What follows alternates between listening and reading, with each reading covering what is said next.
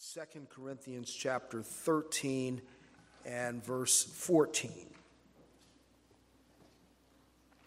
The grace of the Lord Jesus Christ and the love of God and the fellowship of the Holy Spirit be with you all. May God richly bless both the reading and the hearing of his holy word.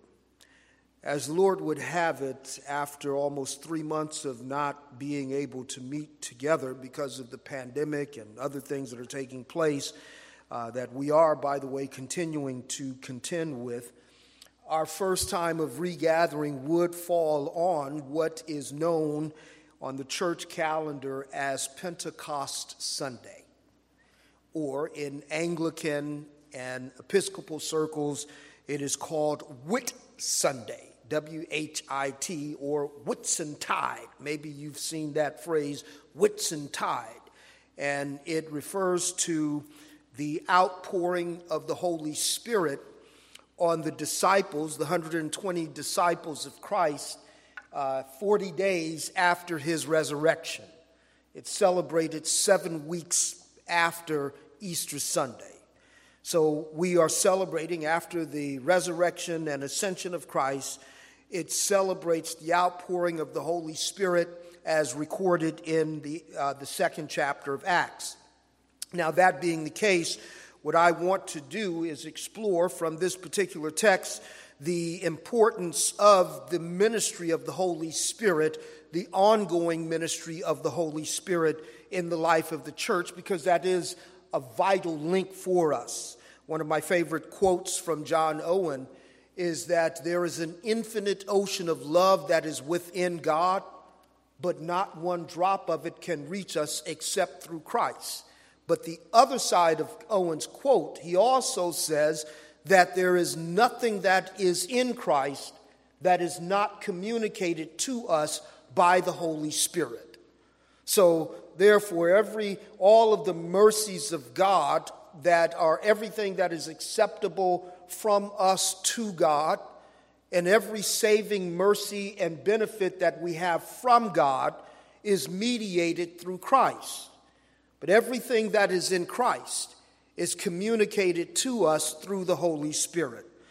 So what I want to do is, before we address our text, I want to make 3 preliminary observations about the person and work of the Holy Spirit. And largely, we're going to be looking at the common work of the Spirit. And when I say common, I mean the work of the Spirit in the life of every believer.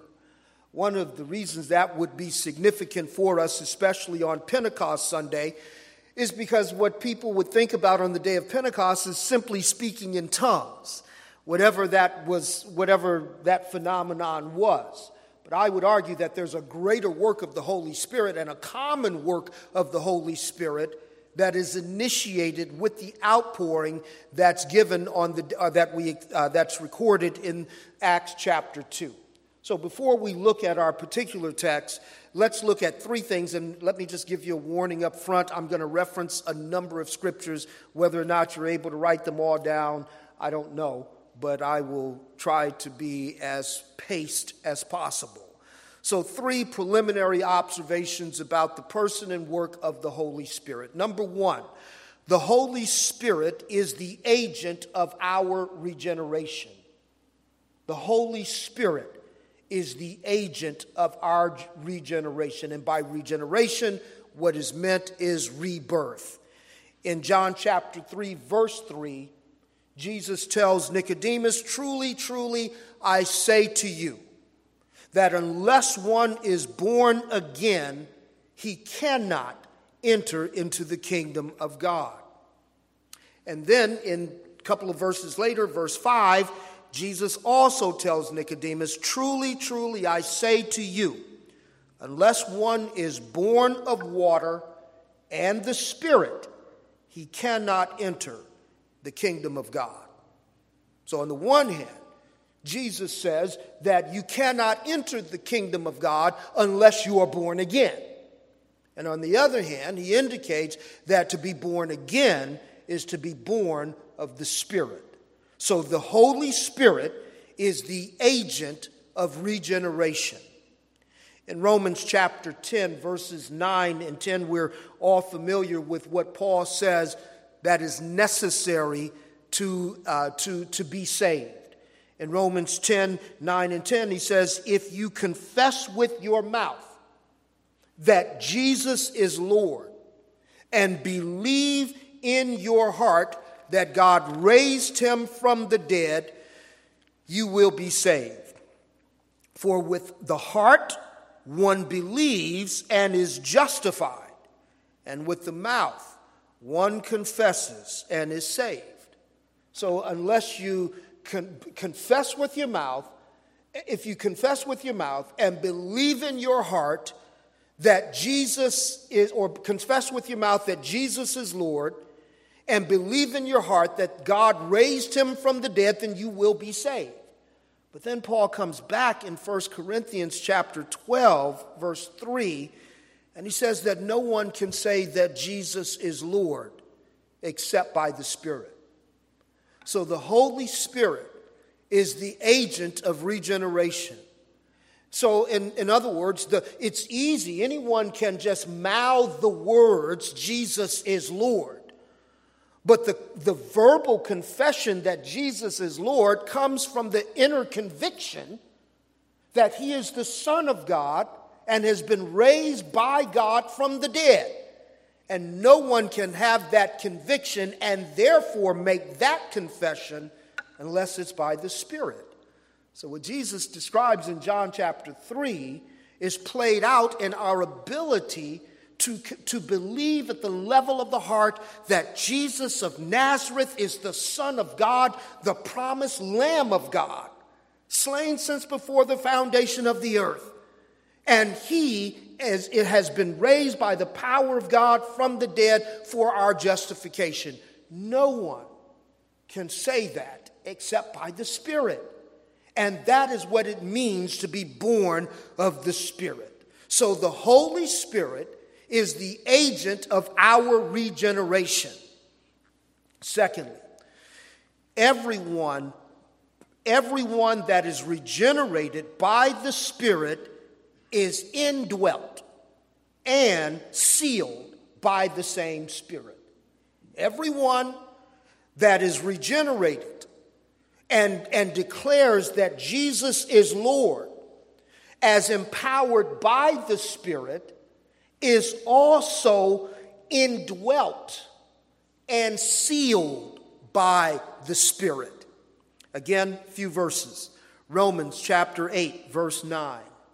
Romans chapter 8, verse 9. You, however, are not in the flesh, but in the Spirit, if in fact the Spirit of God dwells in you. Anyone who does not have the Spirit of Christ does not belong to him. That's what Paul says very explicitly. In Ephesians chapter 1, verse 13, and then I'll also cite the A part of verse 14, Paul says this: in him also, when you heard the word of truth, the gospel of your salvation, and believed him, you were sealed with the promised Holy Spirit, who is the guarantee of our inheritance. So everyone, the Holy Spirit is the agent of regeneration. And whoever has been regenerated by the Spirit has also been indwelt by the Spirit and is also sealed by the Spirit. Now, the use of the term sealed, especially by Paul in the New Testament, has a particular connotation. It's a very vivid imagery that you see of, you would take a king who had what they called a signet ring, which had a particular imprint. And whenever the king had a document that he was sending out as official document, and wanted to impress upon the recipient that this isn't just a personal letter, it's from the king, what he would do is take that signet ring, and they would take the correspondence, wrap it, and have wax around it or wax on it, hot wax, and then the king would take his ring and put the imprint of his ring in the seal, and that's what would bind the document. And two things. Number one, it indicated that it was an official document that was or communication from the king, and only authorized people were supposed to open it. So that's when it talks about a sealed grave, the grave of Jesus being sealed, it had across it that which bore the seal of the governor. So that when it was a visual reminder that this is a communication from the king. And so when Paul says that you have been sealed by the Holy Spirit, we have been indwelt by him, and we are indwelt by him as proof that we belong to the King of glory. It is the Holy Spirit. And notice again what he says, that if you have not the Spirit, then you do not belong to him. If you have not the Spirit of Christ, then you do not belong to him. The sealing of the Spirit and the indwelling of the Spirit is the guarantee of our inheritance. That we are what God says we are because the Holy Spirit indwells us. But here's the third thing. It is this regenerating work and this indwelling and sealing of the Spirit that affirms that we are indeed the children of God. It is the fact that we have been regenerated by the Spirit so that we can say that Jesus is Lord. It is the fact that we are indwelt by the Spirit who regenerates us. That is proof that we are indeed the children of God. Romans 8:16 says, the Spirit himself bears witness with our spirit that we are the children of God. We are the children of God. So here's proof that we are indwelt by here's proof that we are the children of God, that we are indwelt by the Spirit. And here is proof that we are indwelt by the Spirit, that we acknowledge that Jesus is Lord. We don't prove that we have the Spirit, that we are indwelt by the Spirit, by speaking ecstatic utterances. Here's proof that we have the Holy Spirit is not that we can do holy dances. Proof of the indwelling of the Spirit is not exuberance in our actions. It's not enthusiasm in our worship. I remember hearing this when growing up as a child in church, and sometimes, worship services would be more emotionally charged, and I would hear this, and I'm sure this is familiar with many of you. Boy, the Spirit was high today.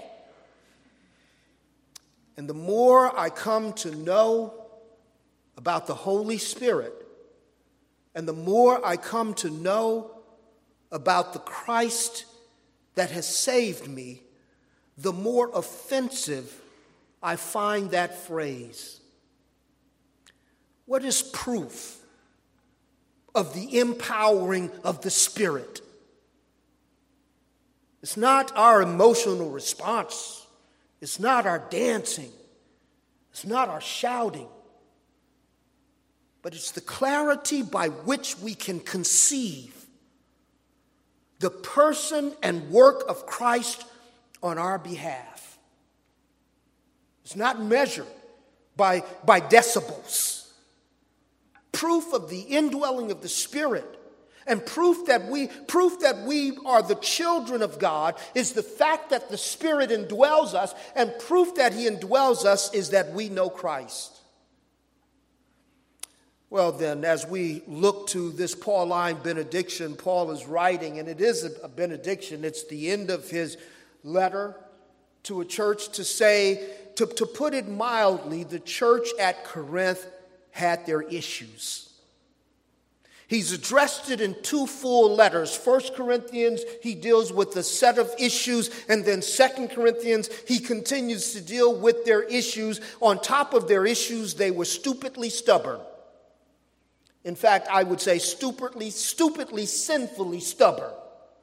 They were so ticked off at Paul because of his direct confrontation of their issues in the first letter that when Paul said he was going to come and visit them, they wanted letters of recommendation. And Paul says, "Are you kidding me? I planted the church. And now I got to show ID to get in? You are my letters of recommendation. If you know Jesus, you know him because I ministered him to you. So you are my letters of recommendation. I don't, to paraphrase, I don't need no stinking letters of recommendation. You are it." So this is the congregation that he's addressing, a congregation that had made light of the communion services and had reduced it to some sort of superficial, class-conscious social gathering. This is a congregation where people were worshiping together on Sunday, on the Lord's Day, and then suing one another on Monday. This is a church that had looked the other way at open violations, open immorality in the congregation, and no one said anything. And so now at the end of this second letter, Paul gives them a benediction, and a benediction is the announcement of blessing. And every time people want to measure the genuineness of one's faith by their actions, Corinth is a good place to turn. Brothers and sisters, we're not Christians because of our improved morality.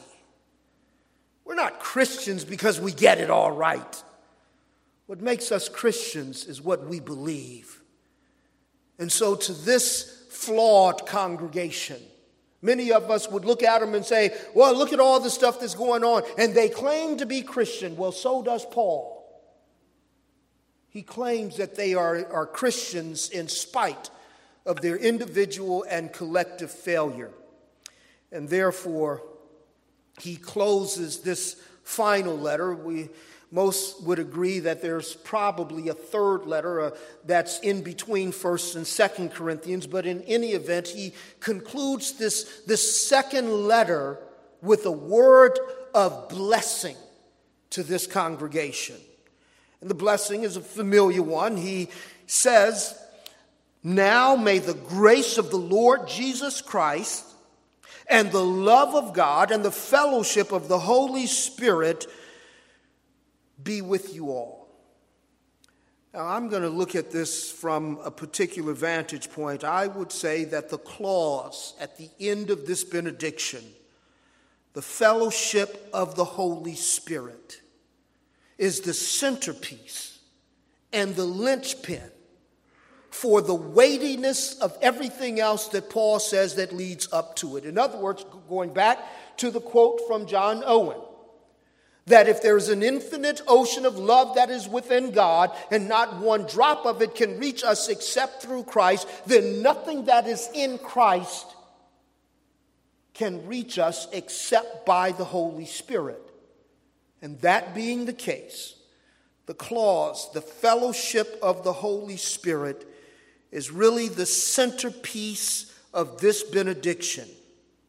And so therefore, the first thing that we want to note is that the primary is to take note that this phrase, the fellowship of the Holy Spirit, is descriptive of the primary and perpetual work of the Spirit. That clause, that the fellowship of the Holy Spirit be with you, is the primary work.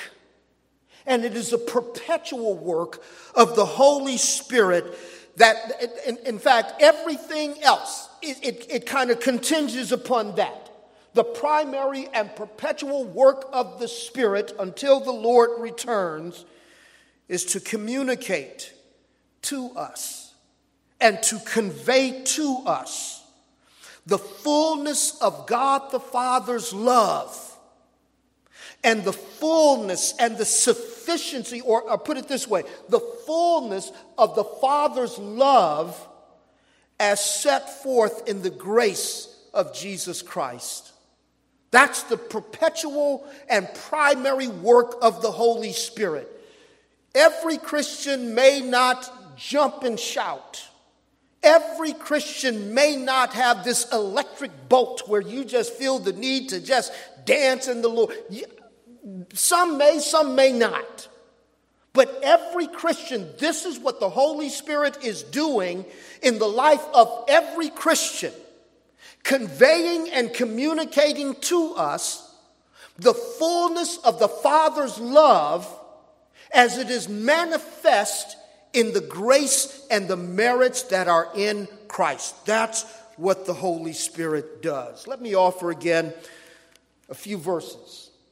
And we want to look primarily at the words of Jesus on this one. Jesus in John chapter 14, verse 26, talking to his disciples prior to his crucifixion.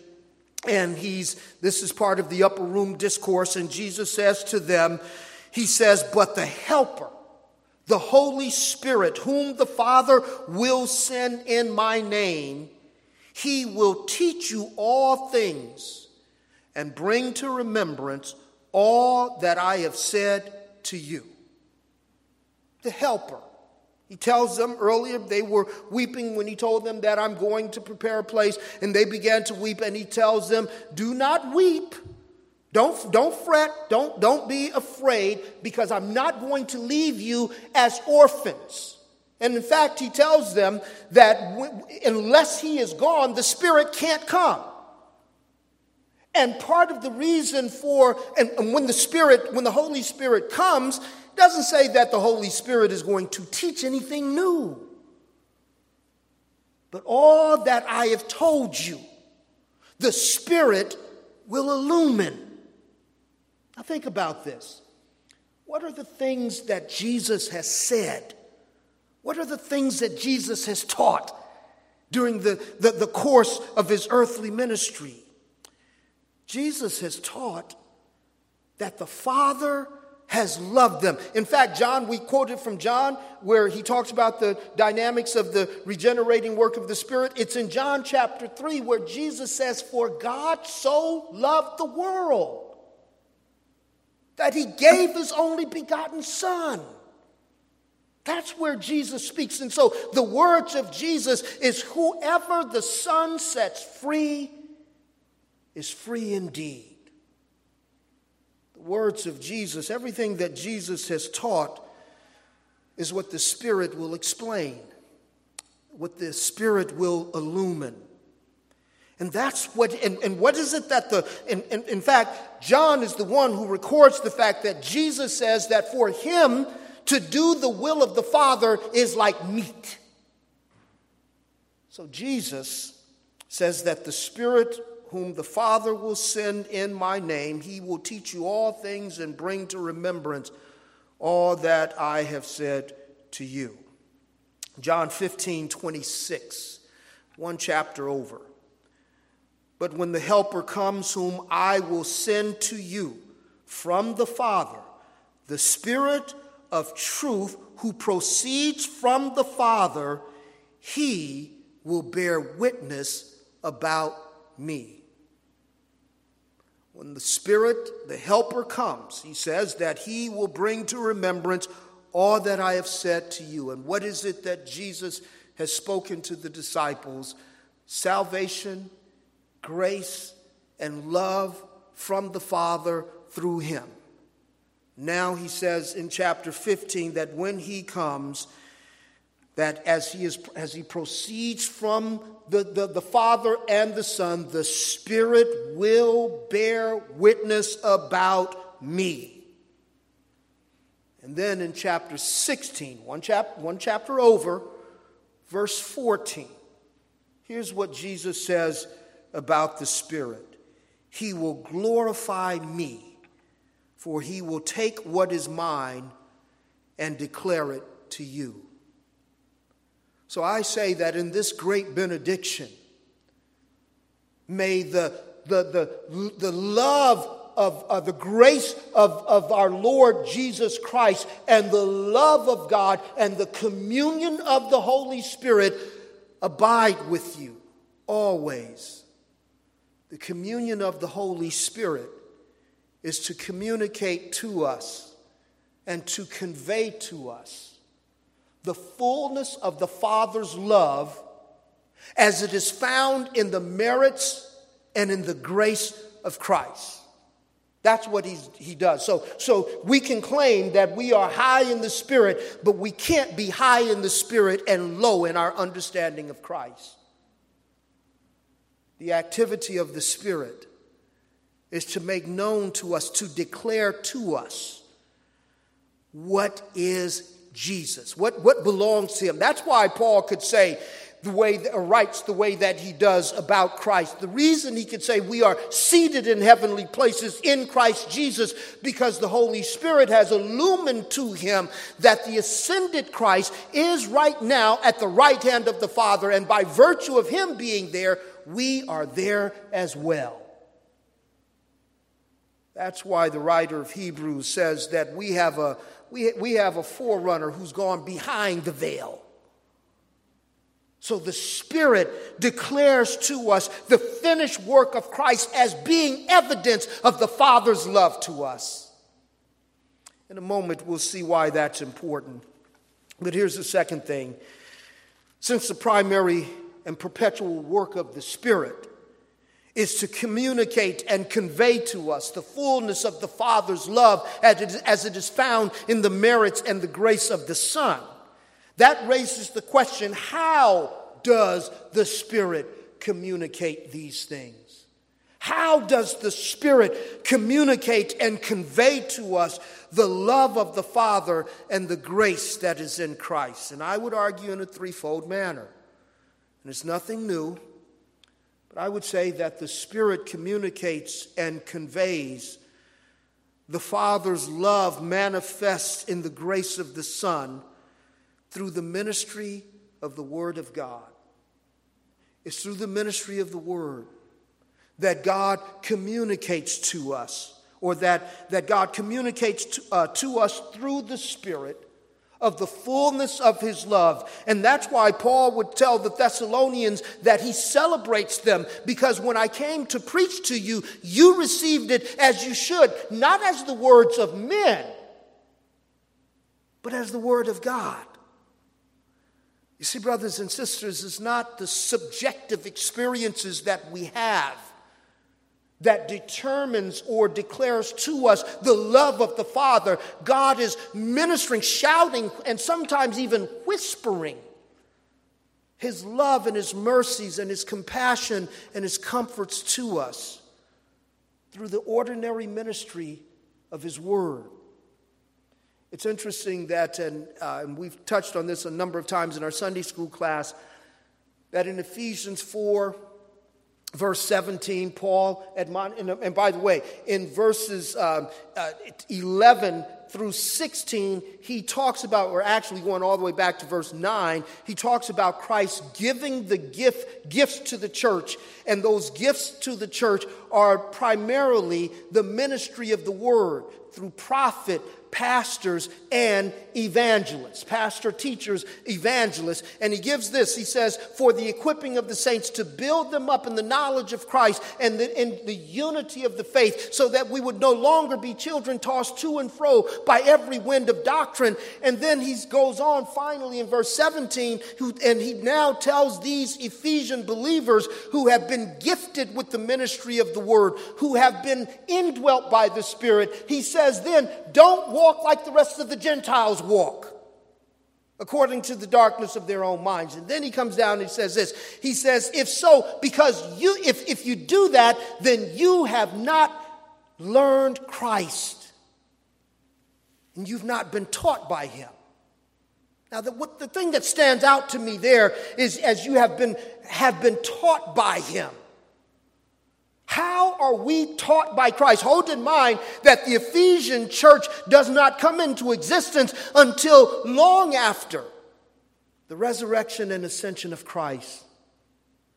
They weren't part of his earthly ministry. Jesus doesn't go to Ephesus. But when the gospel is brought to Ephesus, when the gospel is ministered to Ephesus, that is Christ gathering his flock even from that part of the world, and when those that he has gifted opens up God's word and ministers it to the people, it is Christ speaking peace. It is Christ declaring the love of the Father. It is Christ declaring his grace and compassion on those that he has saved by his blood. How does the Spirit communicate and convey to us the love of the Father and the grace of the Son? And I would argue, first and foremost, through the primary ministry, ordinary ministry of the Word. The Word of law, which convicts us, and the Word of grace, which heals us. But here's the second means by which the Spirit, what he uses to communicate, because a lot of people are waiting for that one-on-one experience. They want the Holy Spirit. They all want to tarry and try to replicate the example of what we see in Acts chapter 2. And as long as we're tarrying, waiting for some subjective experience, we are ignoring the ordinary means by which the Holy Spirit, who indwells every believer, is communicating to us the love of God the Father and the grace that is in God the Son. He does it not only through the ministry of the Word, but even through the administration of the Lord's table. In 1 Corinthians chapter 11, when Paul is giving the orders for how the table is to be served, and he rebukes the Corinthian church because they have perverted it into something other than the communion with the triune God, he says this, and when you do this, as often as you do this, notice what he says, you declare the Lord's suffering until he comes. In other words, receiving from the Lord's table is not just him feeding us with his grace, but the very act is a declaration, it's a proclamation, it's God's preaching his grace and God preaching his forgiveness as it is set forth in the gospel. As a matter of fact, I would argue that the Lord's table, because it's depicting broken bread or broken body and shed blood, is a perfect picture of law and gospel. Because the body is broken and the blood is shed, because that's the penalty for sin. So there's your law. But then it depicts gospel, because Jesus says that it's broken, the body that is broken and the blood that has been shed is for you. Law, it's broken. Gospel, it's for you. Law, blood, gospel, it purges. Here's the third means by which the Holy Spirit communicates and conveys to every regenerate soul the continuing, unbroken love of the Father manifested in the broken body of the Son is through the vibrant and vital connection of Christian fellowship. Yes, the Holy Spirit is at work. Even when the Christians who are engaged as being instruments to communicate God's grace, sometimes we do it knowingly and sometimes unknowingly. Sometimes we do it just out of love, and sometimes we do it as we are urged ourselves to connect with individuals who are parts of the body, So that as Paul writes, as a matter of fact, to this congregation in the first chapter when he talks about going through this dark season of the soul where he despaired of life. And he says, but you prayed for me. And he indicates that God used the prayers of the saints to nurture him and to bring comfort to him when he even despised of continuing to live. We mentioned Ephesians 4:17, but in Ephesians 4:16, Paul says this, that we are knitly joined together with each joint supplying strength to the other as each one does its part. The writer of Hebrews says, don't forsake the assembling of yourselves together, as is the manner of some. He says, but we should gather and do this, stir one another up unto every good, to love and to every good work. The Spirit communicates to us and conveys to us the love of the Father and the grace of the Son every time he brings us to the communion table. Every time he allows an under-shepherd or someone else to open up God's word and communicate God's continuing grace to us, that's the Holy Spirit at work. That's why at the end of each of the 7 individual letters in Revelation, in chapters 2 and 3 to the individual churches of Asia Minor, at the end of the letter it says, he who has an ear, let him hear what the Spirit says to the church. Because the Spirit is speaking as God's word is opened, as the Lord's table is served, and as the people of God are connected. Well, that brings us to a third and final thing. Why we have a perpetual need for the perpetual fellowship of the Holy Spirit. Why do we have a perpetual need for the perpetual fellowship of the Holy Spirit, understanding that the fellowship of the Holy Spirit consists of communicating to us and conveying to us the fullness of the Father's love. So why do we need the Holy Spirit to continue to communicate and convey to us the Father's love and the Son's grace? Because external circumstances sometimes obscure the fact that we are loved right now by an all-knowing and all-powerful God. If the only thing that we had to look at is what's going on around us, then each one of us would join in with the cry that is heard so often throughout the Psalms. Where are you, Lord? Here we are again, dealing with something that we thought we'd gotten over. Where are you? Do you not love me? Unless we think then that, well, I'm going through this because I must have done something wrong. He not only points us to the fact of the Father's love, but the Spirit conveys to us the grace that is in the Son so that we don't think that our external circumstances have somehow negated the privileges of us being the children of God.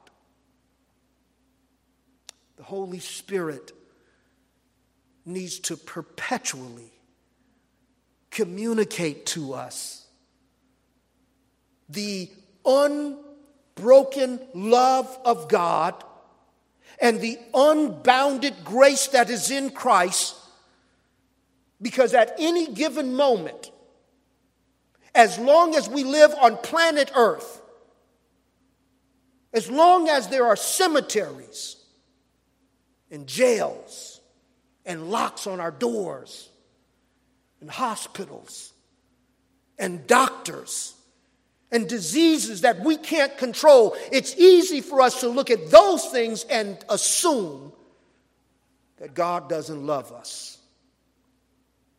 So the Spirit communicates to us in those dark seasons, in spite of what we experience externally. The Spirit communicates to us the great love of God and the continuing sufficient grace of the Son, in spite of what we experience externally. But brothers and sisters, it's not just the stuff on the outside that makes us wonder, does God still love us? It's the stuff on the inside. It's guilt, it's sadness, it's failures, it's disappointments.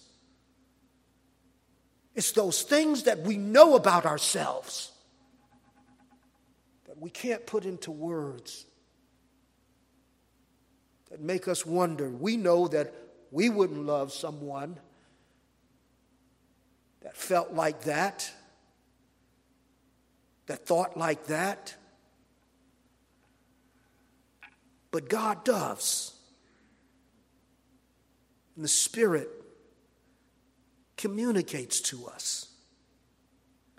In the midst of a broken world, and in the midst of your broken lives, that the Father loves you. And the proof of the Father's love is in the grace that's in His Son. Paul talks to the Philippians about a peace that passes all understanding. And the Spirit, the fellowship of the Spirit, connects us to that peace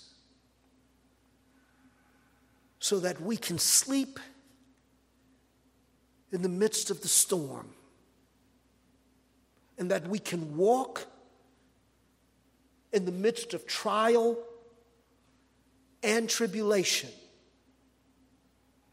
so that we can know that as kingdoms rise and fall,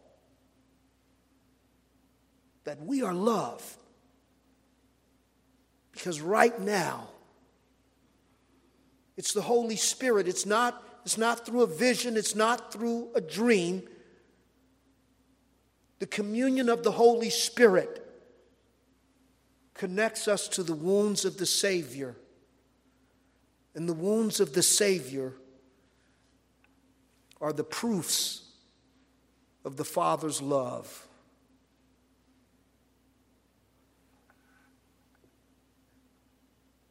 May the grace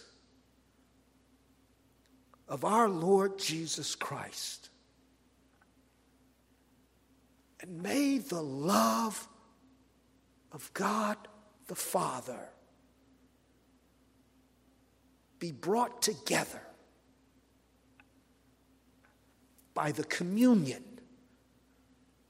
the fellowship of the Holy Spirit. And may the fellowship of the Spirit be with you always. So, brothers and sisters, let us hear in God's word, and let us receive from God's table, and let us embrace in our connection to other blood-bought sinners that God loves us with an everlasting love. And there is nothing in this world or the world to come that will turn His love away from you. May the communion of the Holy Spirit abide with you forever. Let's pray. Gracious God,